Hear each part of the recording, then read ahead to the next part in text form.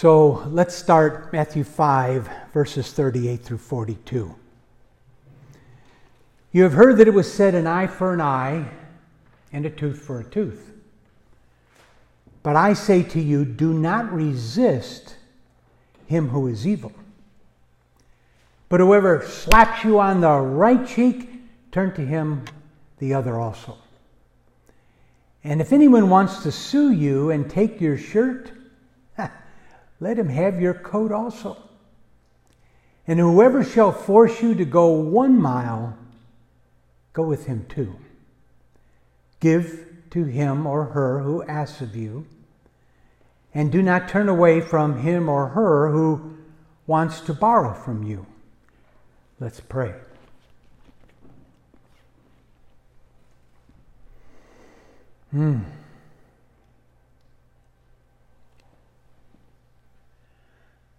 Lord, thank you that to live in your kingdom is hard for the natural man in all of us. That old Adamic nature. But Lord, we've been born again to an entirely new creation. We are kanos, which means it's never been created before. Being born again in human flesh. Wow. Thank you that you live within us. Thank you that you've given us your Holy Spirit. And thank you, it is only by your Spirit that we will be brought to a place of obedience to what you've said in this foundation of your kingdom. So Lord, help us tonight.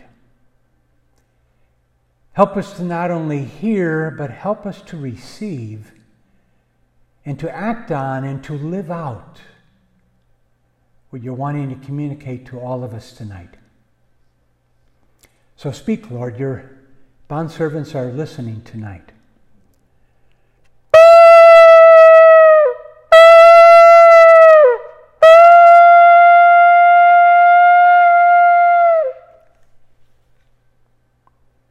Thank you, Lord. Amen. Well, when Jesus lived on the earth 2,000 years ago, Rome was in control. You're all aware of that. And Roman soldiers could force Israeli civilians to carry their burden, whatever it was. They could force them to carry it for about approximately a mile, but no more. And this law was designed to keep the soldier from taking extreme advantage of a civilian. Even though to even take 1 mile is to take great advantage of someone. But since righteousness needs to be practical, applicable, understandable, so Jesus addressed a current situation of his day and gave his listeners a very practical illustration. They all knew what it was to walk a mile for a Roman. So he taught them through the principle of going the second mile. That love goes an extra distance beyond what it is compelled to do. I want you to turn, let's look at the Old Testament passage in Deuteronomy. In Deuteronomy chapter 19, I want us to look at 6 verses.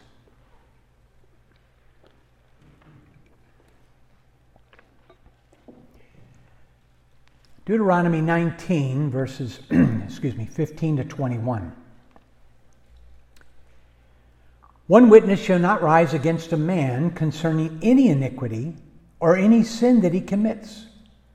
By the mouth of 2 or 3 witnesses, the matter shall be established.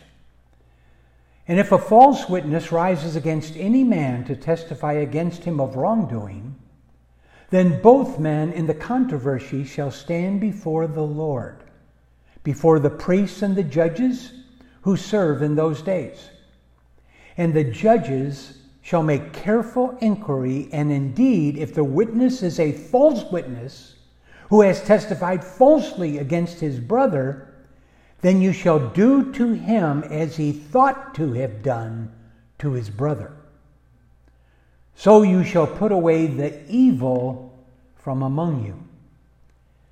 And those who remain shall hear and fear, and hereafter they shall not again commit such evil among you.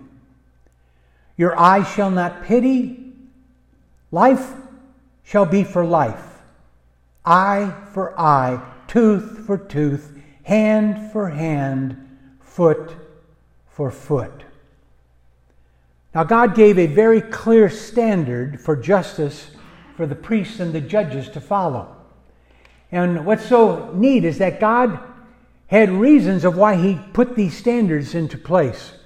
It did several things. First, it protected against unjust retaliation. In other words, getting more or taking more than it is fair.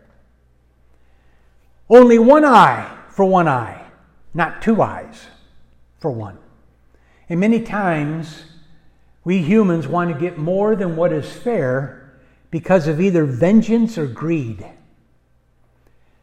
But just retribution kept the judge fair, prohibiting his receiving a bribe or showing partiality.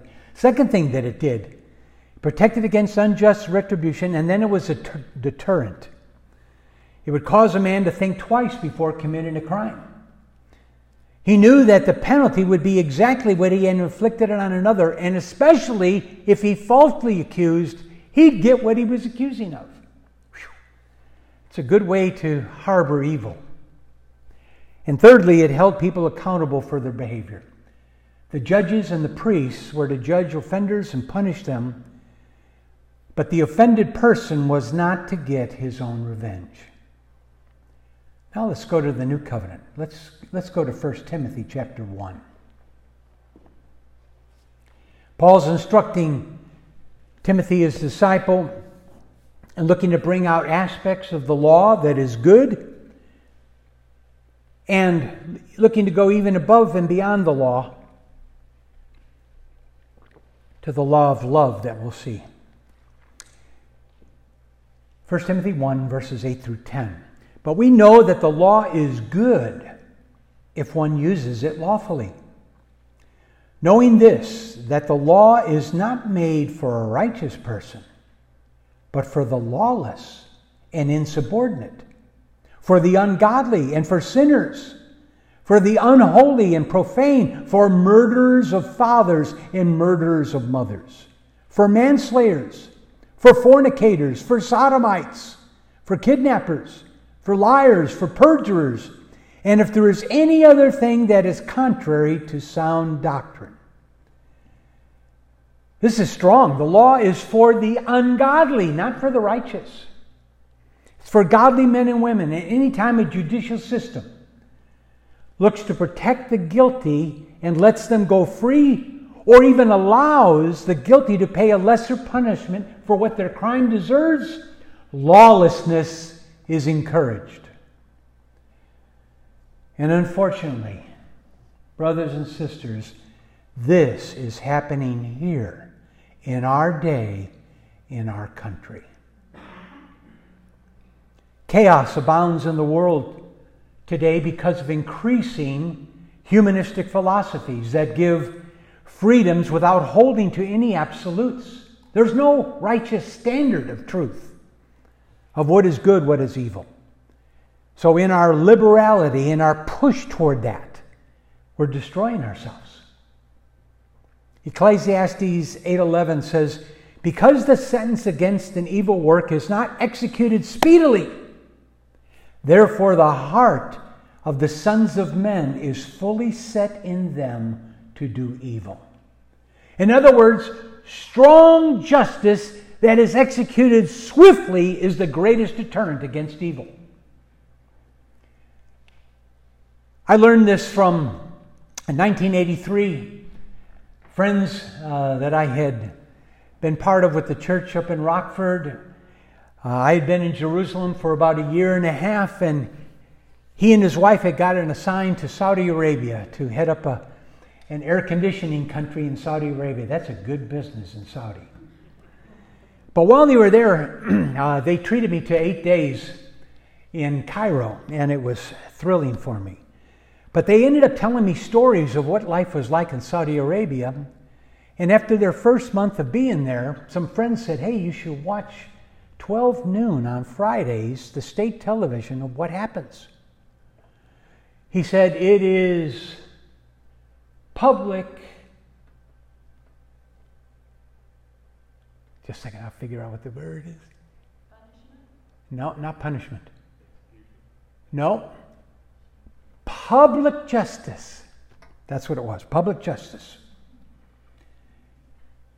So what happened was, they watched it on Friday, and the man that was convicted, arrested for robbery, stole something from someone, and it is convicted. He was sentenced within 7 days, and on nationwide television they showed his right hand being severed on national television with the screams, the blood, everything. And it was a horror to my American friends.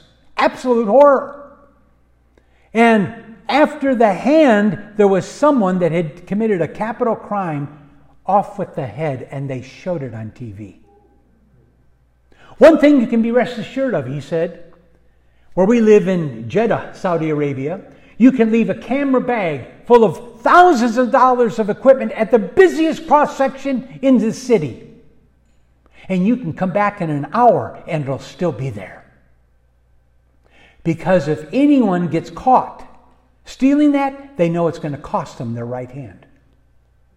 Justice is strong and it is swift. That's why there are not many people that steal in Saudi.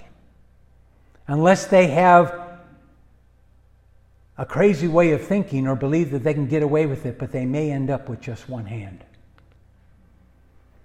Swift and strong justice. And because justice is not executed speedily, the wisdom in Ecclesiastes says, therefore in the sons of men it is fully set on their hearts to do evil. I can get away with it. Well, in Matthew 5, Jesus was saying that those who are righteous are really controlled by a higher law. And he called for the higher law to be obeyed, and that's the law of love, as opposed to a law of legalism. Love has always been the true intent of the law, always. Our love for others, rather than our fear of punishment, should keep us from sinning against one another. And in Matthew 5:39, Jesus said not to resist an evil person. Now, what does that mean? We're not to resist an evil person. Well, the word resist is a Greek word which suggests vigorous opposition and standing one's ground. So in other words, this type of resistance reveals stubbornness and rebellion. And Jesus was preaching meekness and love. So we are to resist the devil, James 4:7. But we are not to resist someone out of our own selfishness or out of our own rebellion. Listen to what Paul writes in Romans 13, verses 8 through 10. He says, "Owe no one anything except to love one another. For he who loves another has fulfilled the law. For the commandments, you shall not commit adultery, you shall not murder, you shall not steal, you shall not bear false witness, you shall not covet. And if there is any other commandment, are all summed up in this one saying, namely, you shall love your neighbor as yourself. Love does no harm to a neighbor. Therefore, love is the fulfillment of the law." So since love is the fulfillment of the law, we're not required to demand an eye for an eye. We can lawfully forgive and turn the other cheek. As I mentioned earlier, the purpose of the law was to protect a person from unjust retribution and to cause a man to think twice before committing a crime. But the higher law of love is fulfilled when we turn the other cheek. If we are to be perfect, as our Heavenly Father is perfect, which Jesus is going to talk to us about later in this sermon, we have to go beyond the legalism of the law to the true intent of the law, which is always love. Obedience to the Word really does go against our flesh, doesn't it? Well, in our text, in Matthew 5, 38 through 42, Jesus is not teaching the doctrine of pacifism. These verses are not dealing with the issue of war. They apply to individual believers, not to judicial systems or nations. God is also not saying that we are to keep turning the other cheek until we're beat to death. Not at all. Allowing others to abuse us is really enabling evil that will bring them under further judgment, which is a very unloving thing to do. Also, we are not to give away our possessions until we have nothing less, unless the Holy Spirit specifically directs you to do that. Whatever we do, we are to do out of love. Love always desires the highest good of another. Always. God calls us beyond legalism that wants to know how far it can go, to a love that never considers itself at all. What a challenge God gives to us. Love will give up its rights to demonstrate the character of God. Love gives to him who asks and who wants to borrow. That's because love is more concerned about another's need than about holding on to what he has. The giver takes on the character of Christ, whose nature is to give. God so loved the world that he gave. I want you to listen to these words of Acts 20, verse 35. And remember the words of the Lord Jesus, that he said, "It is more blessed to give than to receive." Now, Jesus did not say it would be more natural or easier to give than to receive, but that it would be more blessed. When we turn the other cheek or give away our coats or give to him who asks and love our enemies, we show that we care more about God and others than we really do about our own lives. This is meekness. Meekness is not concerned with self at all. It doesn't defend its rights, and it is laying down its life for another. How many of us here tonight lack meekness? Yeah. This is how I am. This stuff is challenging. Oh God Almighty, please help us to become meek. This is meekness. We must not even desire to get even. God requires holiness of heart as well as holiness of life. And we're not only to refrain from returning evil for evil, but we are to return good for evil. And to bless those who curse us. And to pray for those who use us. Holy Spirit, please help us. Just as people take advantage of God, so they will take advantage of us when we act like him. And just as God's character never changes because of man, so our character should not be altered by what others do. Here's the truth. In this life, we will have times of being treated unjustly. Proverbs 20:22 says, "Do not say, 'I will recompense evil.' No. Wait for the Lord, and he will save you." Let's turn to John 18.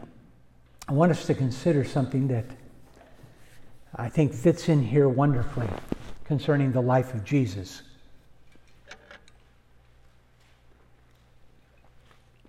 Jesus is standing before authorities. John 18, starting in verse 22 and 23. And then one of the officers who stood by struck Jesus with the palm of his hand, saying, "Do you answer the high priest like that?" And Jesus answered him, "If I have spoken evil, bear witness of the evil. But if well, why do you strike me?" Now I want you to notice that Jesus did not turn his other cheek, but he challenged the man who hit him. He did not answer force with force, but he did expose and rebuke the wrong that was done. You see, if we never resist the wrongs that are imposed on us, then we are allowing and encouraging those sins. Lawbreakers are to be brought before the court, and it's not our place to take vengeance into our own hands. It is our place to turn in lawbreakers over to God and to authorities. We're also not to take trivial matters to court, like suing someone over taking our coat. We must know when to forgive a matter and let it go. We must learn to forgive a matter and let it go. And also when to press charges while forgiving in our hearts. We need to devote our time and strength to eternal pursuits in these difficult days. Holding on to hurts and resentments in our hearts will always prevent us from being free to really hear the Lord's voice and to serve Him with all our hearts. So looking again at the last verse, Matthew 5:42 for tonight. Jesus speaks of the generous spirit that we are to have. We are to generously return good for evil. And friends, the time to go the extra distance, it's upon us right now. Let's pray.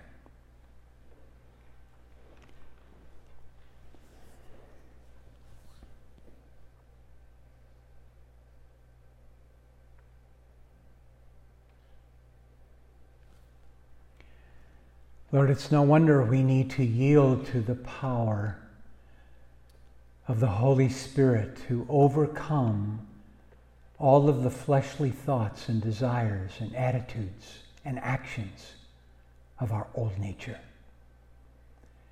And Lord, it's not a one-time battle when we first get saved. It's an ongoing war. And yes, we win some battles and we lose some battles. But Lord, I pray that you would allow us to really see how intense this war actually is. The flesh is against the spirit, and the spirit is against the flesh. Paul made that powerful statement because he experienced it in his own life, and so do we. So Lord, I had a couple of moments just in this message to just say, Father, Almighty God, help us. Holy Spirit, helper. Help us in these matters. It's not only hard to turn the other cheek. Sometimes it's even hard to walk the first mile. And Lord, I pray that you'd forgive us when we've caved in and not even gone a first mile. Where we've taken a few steps and said, oh, that's it for that. Lord, I pray obedience to your word to be released into our lives. I pray that we would so long to have intimate friendship with Jesus that we could be called your friends by you. You are my friends if you do what I tell you to do. And Lord, this Sermon on the Mount is so powerful, so challenging. It is the way of the cross. But Lord, it's the only way that leads to abundant life. Abundant life. So Father, I pray,